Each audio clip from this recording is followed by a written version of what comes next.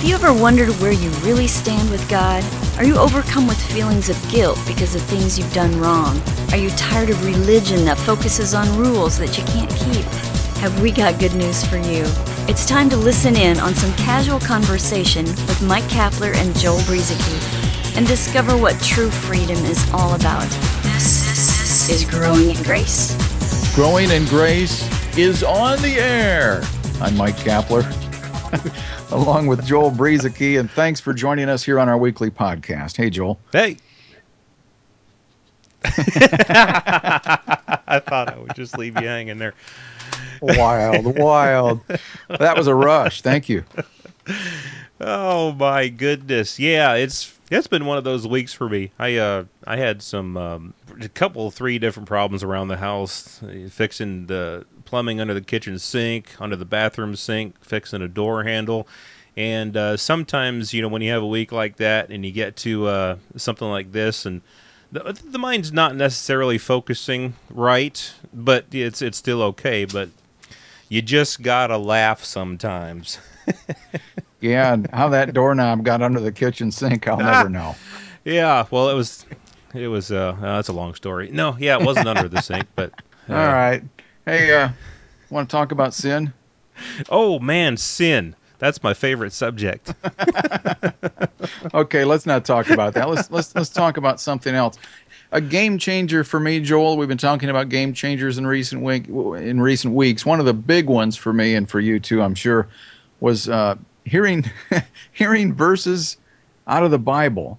And I remember I'd been a Christian for quite a few years, as you had been, and I've been around. I thought I'd heard not everything, but I'd heard a lot of things. And one thing that I had never heard up until about 15 years ago or so was some of these verses I'm about to spit out here real quick about the commandments and the law, because there was this mentality that living the Christian life was repenting from my evil works and performing good works, trying to be obedient in that way, being obedient to the law, the commandments. Those are the kinds of things that I thought God wanted out of me, was trying to live a good life, relying on my own abilities to do good and avoid bad.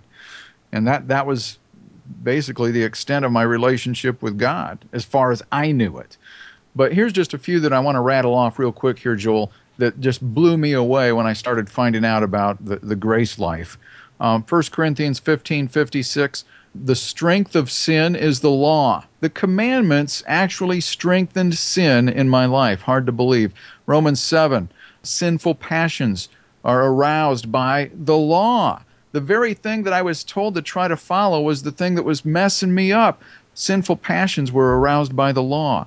Romans 8:2, we are now under the law of the Spirit of life in Christ Jesus, and it has made us free from the law of sin and death. The very law I was trying to follow under the new covenant, it was finally revealed that was the law of sin and death. The ministry of death is what Paul called the commandments. We're not under law, but grace in Romans 6:14. Delivered from the law in Romans 7:6. We died to the law, Galatians 2:19. Galatians 3:10. Those who rely on observing the law are under a curse. You try to follow the law, observe it, you're under a curse. And Galatians 5:24. The commandments gave birth to bondage. I'm not sure if that was Galatians 5:24 or 3:24. I might have put that down wrong. But in any case, Paul was making the case comparing Sarah and who's the other lady, Joel? Help me out. Sarah and Hagar.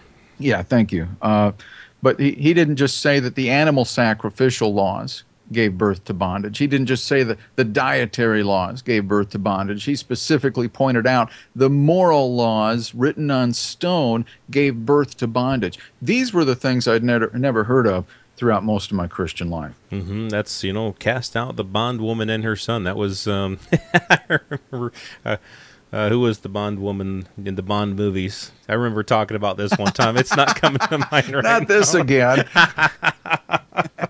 But I never really thought about Hagar as being a bondwoman. But anyway, she's the bondwoman that he was talking about. cast her out. And you know what her son is. Oh, obviously it's Ishmael, but when he says cast out the bondwoman and her son, cast out the law. Hagar represented the law, and her son, that was what the law gave birth to, which was bondage. Well, Paul says, cast out both the law and the stuff that it gives birth to, the fruit of the law, which is bondage. And so these are, if a person reads through Romans and Galatians and the various things that Paul said in the Corinthian letters and even Philippians, where he talks about how he had formerly trusted in the works of the law and he had to count it all as dung. He had to count it as cow dung. That definitely blows a person's mind, because I know a lot of people, you open up your Bible and wherever you read, it's what you're supposed to do. And so they see, well, everyone knows the 10 Commandments, and everyone knows all the rules that you're supposed to keep. And so people don't realize that these verses that Paul made an overabundant case for the fact that we had to be dead to the law. He said in Galatians 3:12, the just shall live by faith. He was quoting from the Old Testament that was looking ahead to when we would live by faith.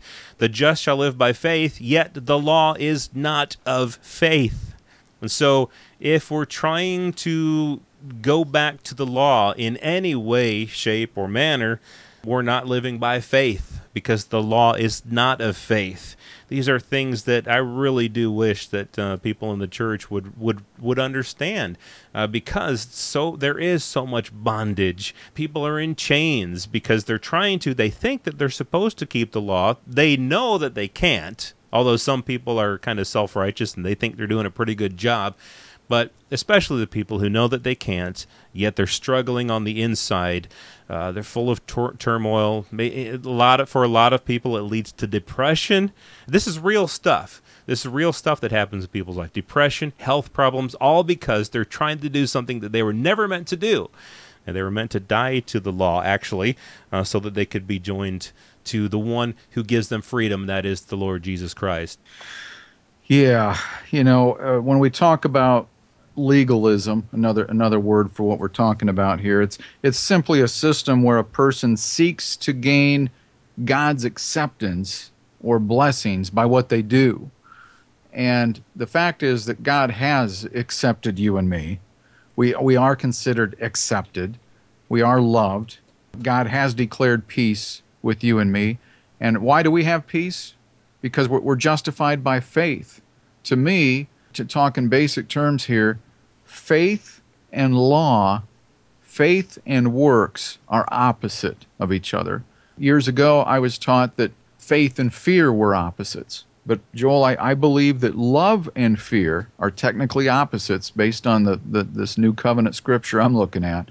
And works and faith are contrary to each other. And so because we are justified, we've been made righteous by faith in what Jesus did and not in what we do, we have peace with God. That is a beautiful thing. When you enter this place of rest, and I don't know where you are right now, but I'm telling you that you have come to a place where rest is available. The question is, will you believe it so that you can experience it? Firsthand. Not just want it, not just something that you hope for, but actually experience it. Have you ever sat in a chair or some piece of furniture that was just so comfortable? Or maybe you've been sitting in the same place for a while, and then you kind of have to move around a little bit and get comforted again in a different position. And when you do, it just feels so good. Well, this is what it's like having this kind of peace and rest with God. It's just, you're always in that place where it just always feels so good, and it just never stops. Mm-hmm. And I think a lot of people, don't have that type of peace, not because it's not available to them, but because they don't know. They're ignorant of what really happened at the cross. They're ignorant of really what is available to them. I'm just thinking about this, the problems that I had this week with the doorknob. The reason I was having problems with it is because I had left my son and his friend at home while I went to the store. And while I was gone, they went outside and locked the door. And so they locked themselves out of the house. Now, what they tried to do being ignorant of the fact that they could have gone to, and my son didn't know this, could have gone to our neighbor's house and gotten a spare key and come into the house. He was ignorant of that, so they didn't have the knowledge that they needed in order to get back into the house. Well, instead, there was this piece of plastic out there, like a sheet of paper, but it was plastic. I don't know where they got it from. They tried sticking that into the key hole to try to open it. That didn't work. So my son's friend goes and gets a stick, sticks it into the keyhole, jams it in there. So when I got home, I couldn't even get in that door. But anyway, it's all because of ignorance. And ignorance isn't a bad word. It's not a nasty word. It's just a word that means that a person lacks knowledge. And the knowledge that people need is that through the cross, God's peace is available to everyone. And so all we need is that knowledge and that understanding that we have peace with God. Like you say, not through law, not through works, not through anything that we can do, not through looking good on Sunday morning, but we have peace with God through faith. And so in that little parable, I assume that your son's friend who put the stick in the keyhole, he represents the preacher. Yeah, he's always jamming the wrong things down people's throats. Trying to keep people from getting into in. their ears. Yeah, exactly. So Romans 3:10, Joel, as it is written, there is none righteous, no, not one. Well, I'm glad I didn't stop right there, because that's where a lot of people will stop, at least in their mind. There is none righteous, no, not one. And then down just a little further, it goes on to say, now we know that whatever the law says, it says to those who are under the law, that every mouth may be stopped and all the world may become guilty before God. Therefore, by the deeds of the law, no flesh will be justified in his sight, for by the law is the knowledge of sin. But now the righteousness of God apart from the law is revealed, being witnessed by the law and the prophets. So there were none righteous at one time. There were everyone was guilty, but now the righteousness apart from the law is revealed. You mentioned ignorance before, Joel. The Jews and many people today, Jewish or not, are trying to establish their own righteousness because they're ignorant of God's righteousness. They just don't know. And so this is wonderful news for those of us who have struggled with this. And boy, we didn't get everything in here that I wanted to this week, so I don't know if we may need to cover some more and expand on this thought about freedom from the law and what we've been led into. Yeah, we can always do that because, as our old pastor used to say, all we have is time. There's always time. we have time. So we'll if we don't do it this week, we'll do it next week. And the way that he preached, even the next week, he wouldn't ever get to it, even in his hour of preaching. So, but anyway, so we'll get to it when we get to it. And in the meantime, just want to let everyone know, thank you very much for listening.